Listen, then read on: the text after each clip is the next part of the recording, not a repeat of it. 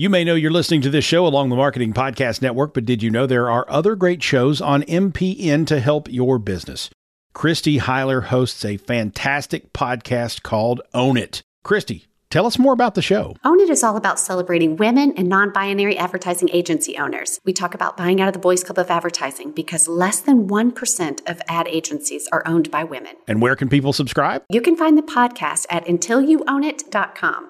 We're also on the Marketing Podcast Network at marketingpodcast.net. And of course, you can subscribe wherever you get your podcasts. You heard her. Go subscribe. This episode of the All Things Private Practice podcast is brought to you by Embark EMR. Embark is a superb software solution for the solo practitioner as well as group practices. Embark was designed by therapists to be simple and intuitive without all the extra stuff that you don't need, so you don't feel like you're being nickel and dimed. Embark enables scheduling with automatic appointment reminders, a note organization system with multiple pre-built templates, and an automated invoice and super bill generation to make it easier on your clients. There's even a patient portal where your clients can access notes, documents, and generate their own invoices and super bills. Embark EMR is setting a new precedent in EMR functionality and affordability. Embark's simple one-tier system is $20 a month per therapist, and there are never any extra fees. Try Embark EMR today with a free trial at embarkemr.com. You can also use code ATPP for 20% off an entire year of Embark. Hey everyone, this is Patrick with the All Things Private Practice podcast, talking about different topics in small business ownership, private practice, and mental health. Joined today by Victoria Rodriguez. She is an LPC in New Orleans, which she refers to as the Chicago of the South, and owns a company called My Car Is My Office. So we are going to talk today about imposter syndrome, leaving community mental health, and starting your private practice. So Victoria, thank you so much for coming on. I know it was short notice, but I'm really happy to have you here. Yeah, no, thank you, Patrick. I really feel like this is going to be a good conversation, and it's been leading up to this in your podcast, especially when you talk about, leaving community mental health, what imposter syndrome looks like in community mental health, and then private practice. It's so different, but so similar, right? Totally. It is so different and so similar in the way it shows up. And one thing I hear so often from therapists who are taking the leap, so to speak, is that they are fearful and scared and anxious and insecure. And I think that's really normal when we don't know what we don't know, especially when we didn't have any business training in grad school for the most part. So we're just taking this leap of faith. I really hope this works out because I've got to get the hell out of community mental health. So can you tell us a little bit about your journey and what led you here and why this topic feels important for you? Sure. So I am still in community mental health, but I will be leaving next week. So this is a really appropriate time, to talk about why I chose, to leave and start my own private practice right out of community mental health versus maybe working for a group practice or working in another setting. And yet while I'm still leaving community mental health, my PhD is in counseling and I study community mental health. I work in training on community mental health. And something that you had said in your last podcast or in the first one that you had recorded was that, community mental health is still needed. And I 100% agree with that. And also think that that's a large part of where my imposter syndrome comes in. I know I'm doing the important work here. I know I'm doing important work in community mental health.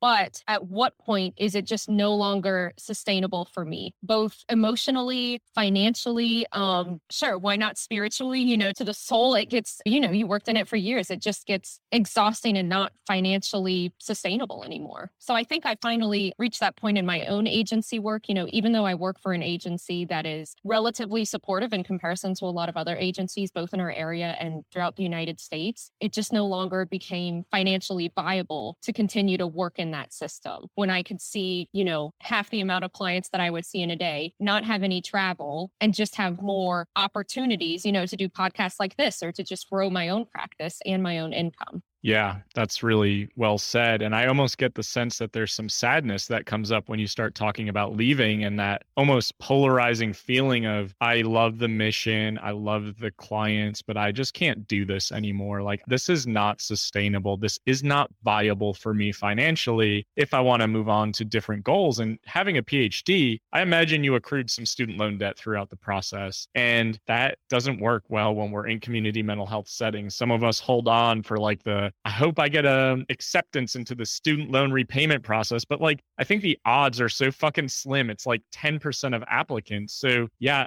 I guess your transition out is a powerful one because it sounds like you did good work. You're ready to leave. And what was the tipping point for you? Like everyone has their breaking point moment. I definitely remember what mine was. Yeah. So for me, it was sitting down and just doing the math. I have an amazing supportive supervisor. So I'm not finished with my PhD yet. I start my dissertation next semester. And I thought I'll just do community mental health throughout the rest of my education so that there doesn't have to be this disruption, right? It's almost, and it goes back to that comfort. Like it's almost more comfortable to stay than it is to step into something new, to step into something that is fear provoking. Then it might just be easier to stay in community mental health. But for me, really just sitting down and doing the math and saying, I literally cannot afford what I need to survive at this point, and I'm talking about, getting a new car when my car breaks down. I'm talking about, making a reasonable mortgage, just all of these expenses that were adding up to where I said,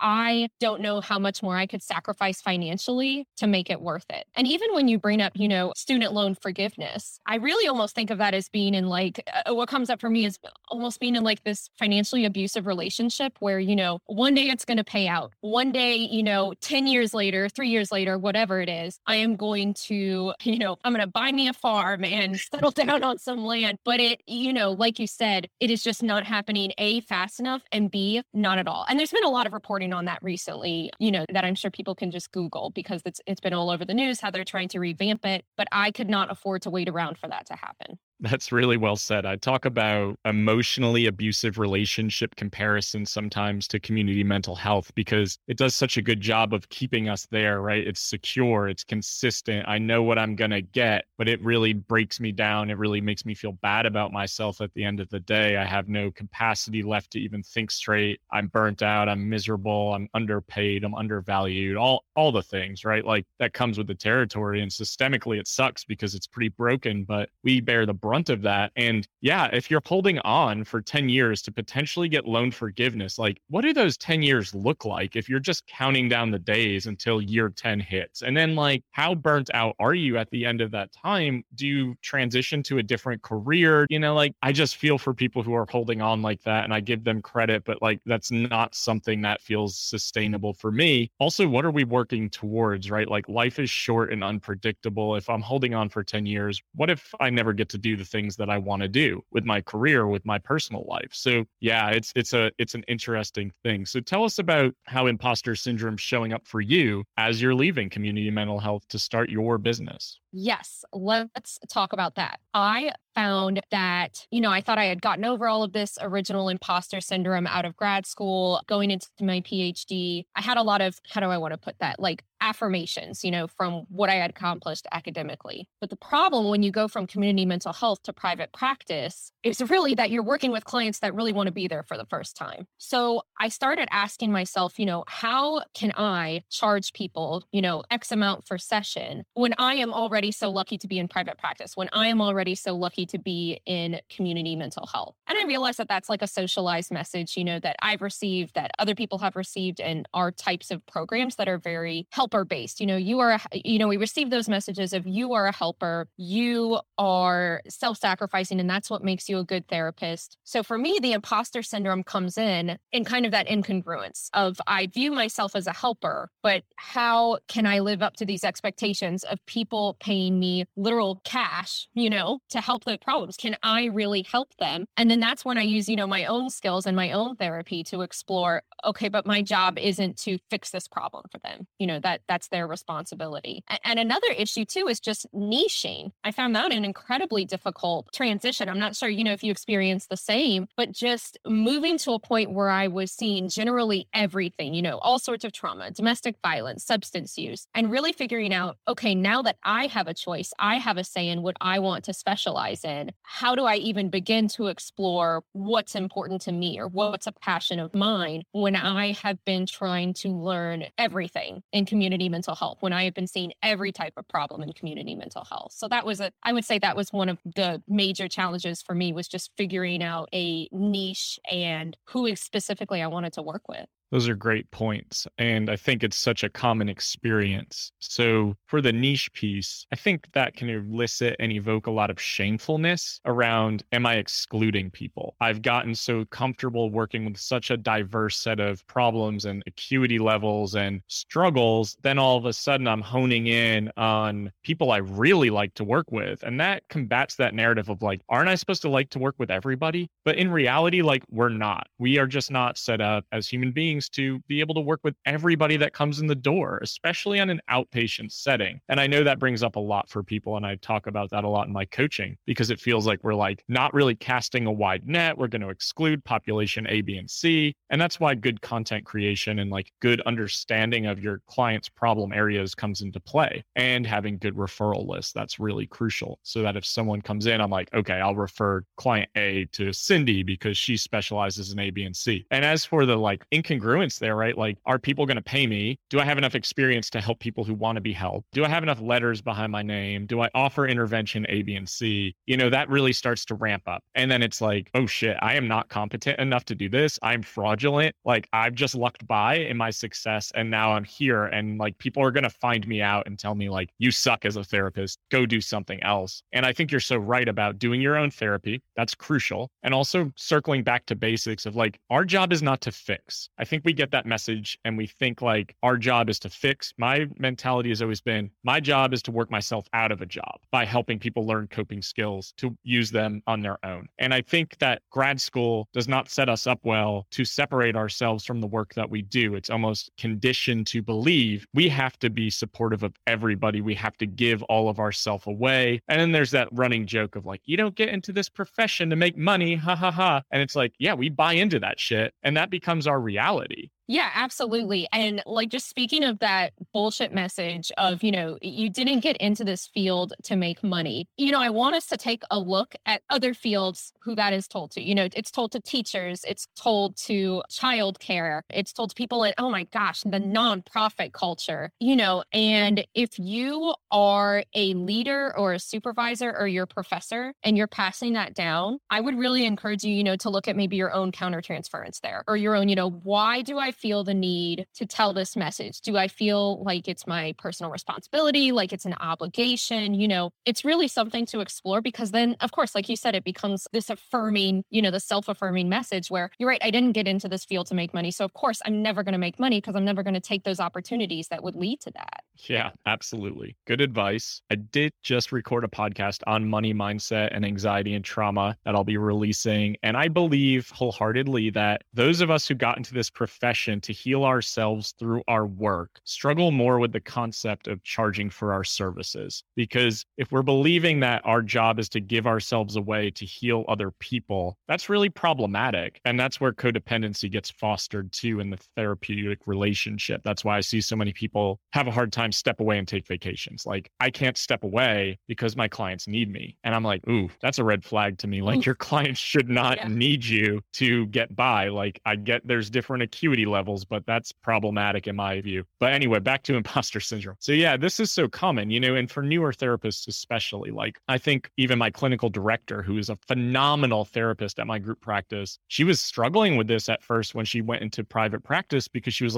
like, these people are functional. Like, they are doing really well. I don't think I know how to help them. And I was like, Jen, you're fantastic. Just hold space. Like, let's just hold space and help, like, just be present. That's it. Like, it's all about the relationship. And then now she's flourishing and like, oh yeah, this is fucking awesome, right? Like, I love this every day. So I think we get lost in that. And I think you made a good point, like, go back to basics and just hold that space. And remember, it's just about the relationship. It's not about fixing. Yeah. And I think too, it comes down to that system of when you work in community mental health, unfortunately, it is about fixing. They do want to see results. They want to see results that they want to see. So maybe not even the results that the client or you want to see. So a lot of that is just taking that mentality out of when you go into private practice. Or you can even start to explore that, for your listeners who are still in grad school, exploring, where is this guilt coming from? Where is this imposter syndrome coming from? And where or why do I feel this need to fix text people and what messages have I received? Because I think we do receive that from these systems like Medicaid or Medicare that are very much wanting to see specific outcomes. So that's difficult, as well as I'm sure it was for Jen, of just figuring out what does it mean to help people that are not as high of a need that I might see in community mental health. And even to your point about,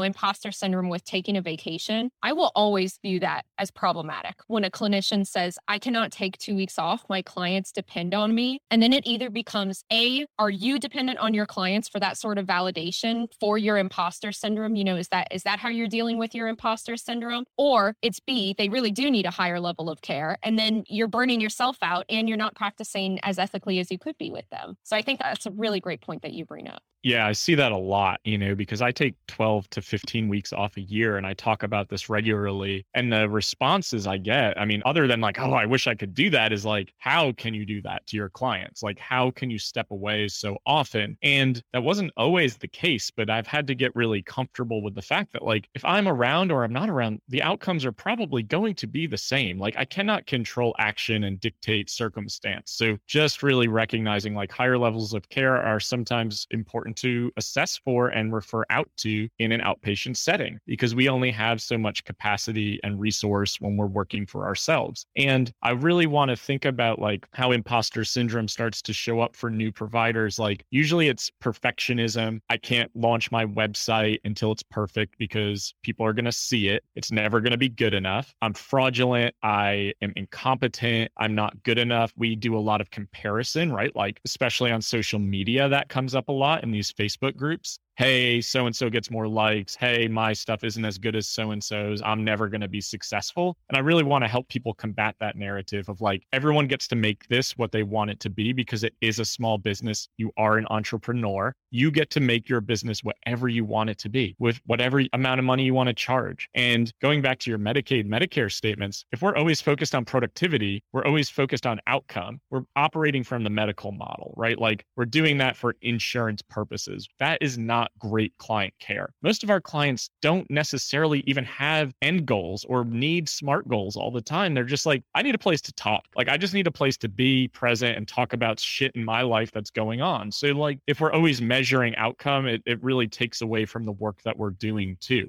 Yeah, absolutely. So that was a huge difference for me starting off, is after every session, I would kind of annoyingly ask, okay, how do you feel this is working for you? How do you feel you're moving towards your goals? And finally, thank God, one of my clients was like, you have to stop. Like, this is fine. I'm just coming here to, talk about my family, get this out. And not to say that we're not working towards goals, but we know from the research that therapy in and of itself, just the relationship, is the number one indicator of therapeutic value. So, however much you want to argue moving towards goals, it's in the research. That is the most valuable stuff that we bring to therapy. Yeah. And I think that you're right. Like, when you transition out, you start working with clients with their own agendas. We sometimes try to dictate or push our own. Like, hey, how do you feel this is working? Like you said, or when do you want to work towards A, B, and C? And they're like, their message is almost like, are you trying to get rid of me? Like, are you trying to like push me out the door? Because I just want to be here to just talk, like, I just want to process and feel safe and feel heard and validated. So you're absolutely right about the research on that end. And I just want to challenge new therapists to think about the fact that it is about the relationship. So when you feel like you had a session that didn't go well, maybe it felt like it was just off, you start to question, am I a good therapist? Am I competent? Like, can I be a competent business owner? And those thoughts will come up. They came up for me all the time. Just go back to the fact that it just may be that the relationship isn't the right one, that it just may not be attunement. And that's okay. You can't be everything for everybody. Not every client is going to be a good fit for you. It has no reflection on you as a professional if the relationship isn't there. That's a good indicator that it's time to refer out to someone else. Yeah, definitely. And I love how you're bringing up, even with this imposter syndrome, almost like this fear of referral. Like, referral is going to mean that you're a fraud and that you weren't able to help them. And I would just challenge new therapists as well, as they're figuring out what it looks like to refer. If one of my students, that I supervise in my program, if they're not able to tell me something they do good, like if they're only listing off things that, oh, I messed up here, or, this session was terrible. All my sessions are terrible. It's all terrible. If you cannot tell me one thing that you did well, that is a deficit. You need to be be able, to point out, what does good therapy look like? What is one thing that you did well or that you're fixing in the session? And honestly, it's for them as well as their clients, because when you move into private practice, and that goes back to niching, you are going to have to be able to say what you do well. And that might be part of your imposter syndrome healing. Again, that's something you can explore in coaching or in therapy to help you out with that. Yeah, absolutely. And niching brings up imposter syndrome because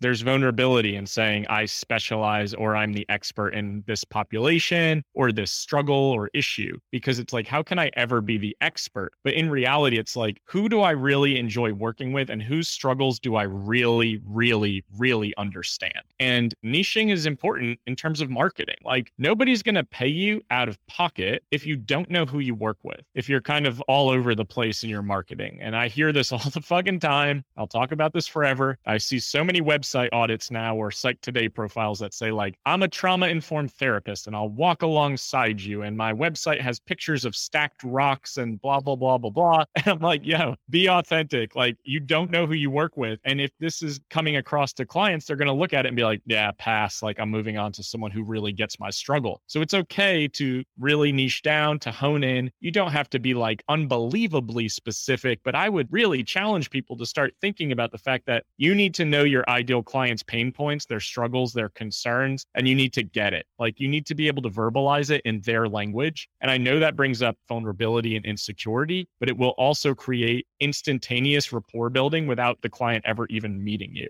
Yeah, absolutely. And when you bring that up about niching down, I just think about, and I guess I'm just thinking about this for the first time, and it's making me curious, where are those messages that you hear that you cannot proclaim that you're an expert unless you have XYZ training? And of course, I don't want to suggest that you should be practicing a very specific modality or with a very specific population without training, but it almost seems like it's gone the completely opposite direction, where there is this intense gatekeeping, where if you are not trained in this specific modality, you cannot work with this type of client. Or, I hear the word unethical or harm thrown around a lot without really giving reason why, just on like those Facebook groups that you brought up. And I feel like for me, that's almost messages that I've internalized that kind of feeds my imposter syndrome. So that might not be everybody's experience, but certainly that fear of proclaiming, no, I'm an expert, or I'm at least proficient in treating this, in this population. I have actually had a lot of training, so almost just going back to CBT of just like challenging those thoughts and saying, you know what, that is not necessarily accurate. And where are these messages of improper gatekeeping coming from that I receive? Yeah, well said. And like you said, certain populations, obviously, everyone listening, we're not advocating that you go proclaim that you're a specialist in disordered eating if you have no experience in disordered eating, etc. However, you can certainly proclaim that you are an expert in certain population struggles. So for example, when I started, I worked with men struggling with addiction. I am a man who used to be in active addiction. I can proclaim in a way that not only do I have my licensed clinical addiction specialist license, but I know what it's like to walk that walk and talk that talk and what it's like to go through those experiences. So the more you can start to do that, and I'm a firm believer that our ideal client population is some version of ourselves, and that might evolve over time. So right now, my ideal population is high achieving, perfectionistic entrepreneurs, which is a version of myself. And that will evolve as we grow, as we learn more, as we train more, and as we kind of get more insight into who we like to work with. It's not a bad thing to say, I like to work with clients A, B, and C, or traits A, B, and C, or struggles A, B, and C, and I don't like to work with client A, B, and C. That is okay, because if you don't like to work with certain types of clients, you're doing the client a disservice by continuing the relationship. So I want everyone to also just think about what Victoria said about referring. Referring is a strong tool in your tool belt. And it's appropriate for your client because you're actually doing the client a service by being able to have them land on their feet in the appropriate level of care or with the appropriate provider. Yeah. And I'm going to quote Kelly from the Private Practice Pro.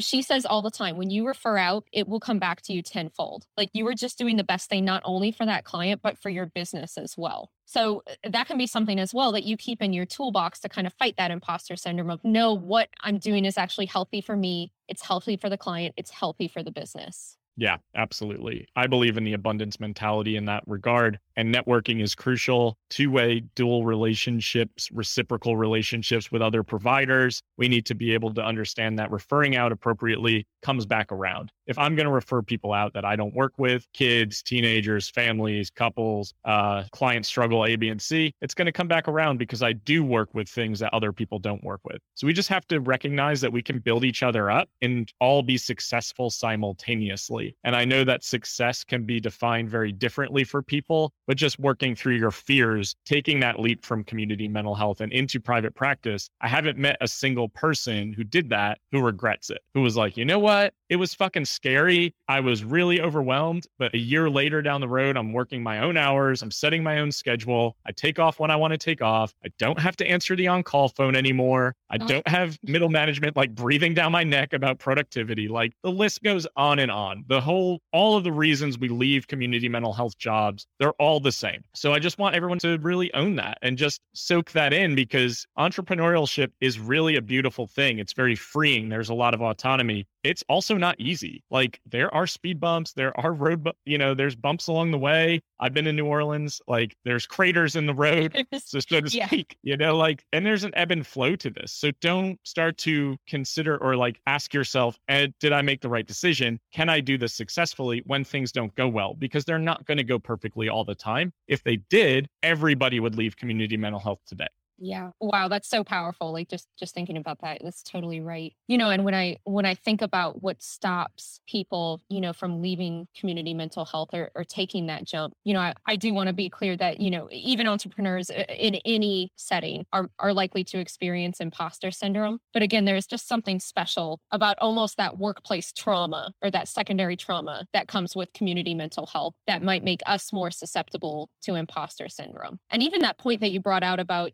it's something that you need to fight. One way that I like to, to view imposter syndrome is it's not always necessary. And I'm sure we're going to get into this later too, but I do not teach it as it is necessarily, or all the symptoms of it are necessarily a bad thing. Asking yourself, did I make the right decision? Reviewing decisions you've made, being humble about the expertise that you put out in the world. The problem is that not everybody is playing by those same rules. If you are a Black woman or a woman or a person of color, you really have to ask yourself, is this imposter syndrome or is this workplace trauma? Is this trauma that I've experienced that is now showing up that looks similar to imposter syndrome? Because I might experience imposter syndrome, but for one of my colleagues who, my co-owner is a Black woman, what is coming up for her might actually be workplace trauma. So that's something, to explore as well. Yeah, great point. I just spoke at Therapy Reimagined about colonialism and imposter syndrome. And when we have institutionalized and systemic racism, and even just a society that is really patriarchal in nature, the workplace environment isn't necessarily catered to women, especially women of color. And if there's messaging for generations that you're not as good as enough, you're not as smart, we just let you be here, of course you're going to question your fucking competency. Like it just makes sense why there would be that extra layer of insecurity or vigilance about it. And that's definitely a big component of this. So definitely different layers to imposter syndrome. And it shows up when we're growing. It shows up when we're taking risks, especially as entrepreneurs. If we're going to leave a steady, secure job to go into the unknown, of course, we're going to question our competency, whether or not we're going to be successful. And you're right. There are positives. Like humility is a positive thing. Questioning whether or not you did a good job is a positive thing. It means that you care about the outcome. So taking a lot of that ego away, but, not letting it become paralyzing, not letting it prevent you from taking that next step and growing, because fear and growth go hand in hand, and anxiety and growth go hand in hand. We don't grow in stillness or in being complacent. So really just remembering that like it can show up in paralyzing perfectionism too. And you can start to make these excuses in community mental health of, I can't take the leap until I have 20 clients on my practice caseload that I see at night. If that's the case, great. But like that may not always happen. And sometimes we have to step out of our comfort zones to grow into more space, to have more availability for clients to schedule, to make more time for networking, we can't do those things if we're working 50 or 60 hours a week. It's really hard to juggle both at the same time. Yeah. And even as you're bringing that up, I'm just like, oh, God damn it.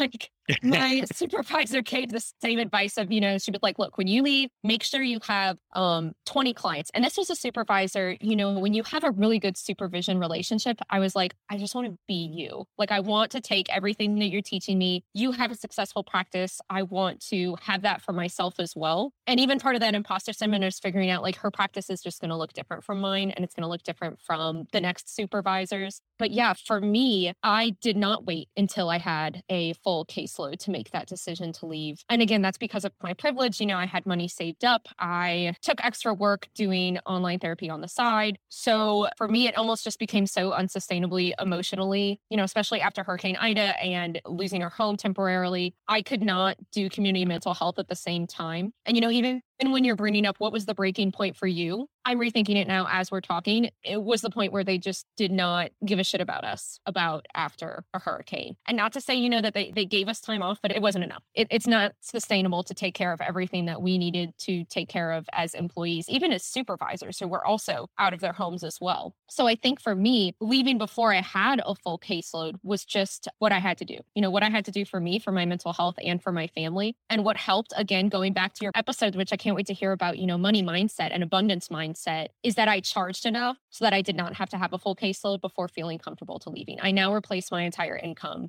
God, this is so embarrassing. With like 5 to 10 clients that I had versus community mental health. So for me, it was like, well, it's a good time. This is a good time. I'm comfortable in that decision. Even though I still have that imposter syndrome, I could not let that imposter syndrome hold me back from doing what I needed to do to take care of myself and my financial well-being, my family's financial well-being. Yeah, that's really powerful. And going through a natural disaster as a community and being expected to show up, that's got to feel so unbelievably challenging, and as if you're taken for granted and underappreciated as well simultaneously. And the fact that you can make your income back in 5 to 10 hours, I want everyone to hear that. You can do that. And it's really easy to get caught up in the mindset of this paycheck is secure, my shitty health benefits that they give me are secure, even though the deductible's $10,000. And in reality, like, you can replace that income so easily. And it does not take long to start to see the benefit of going out on your own and creating your own thing.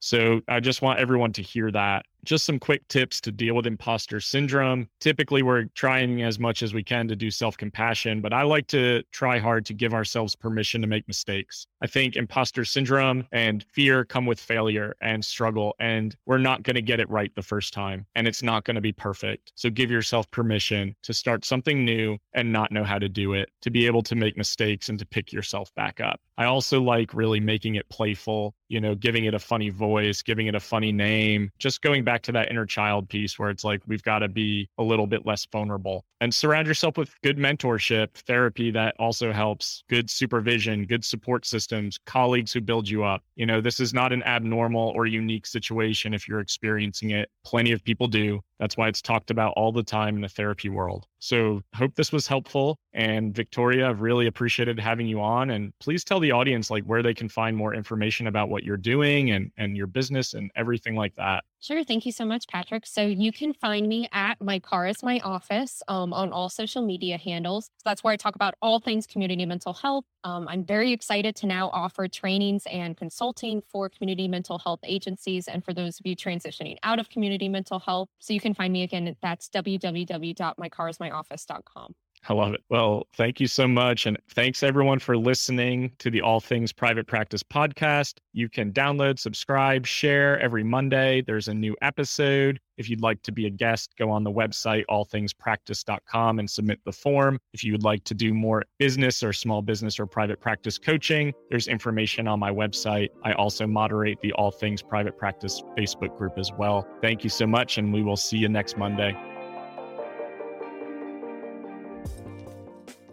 This podcast is heard along the Marketing Podcast Network. For more great marketing podcasts, visit marketingpodcasts.net.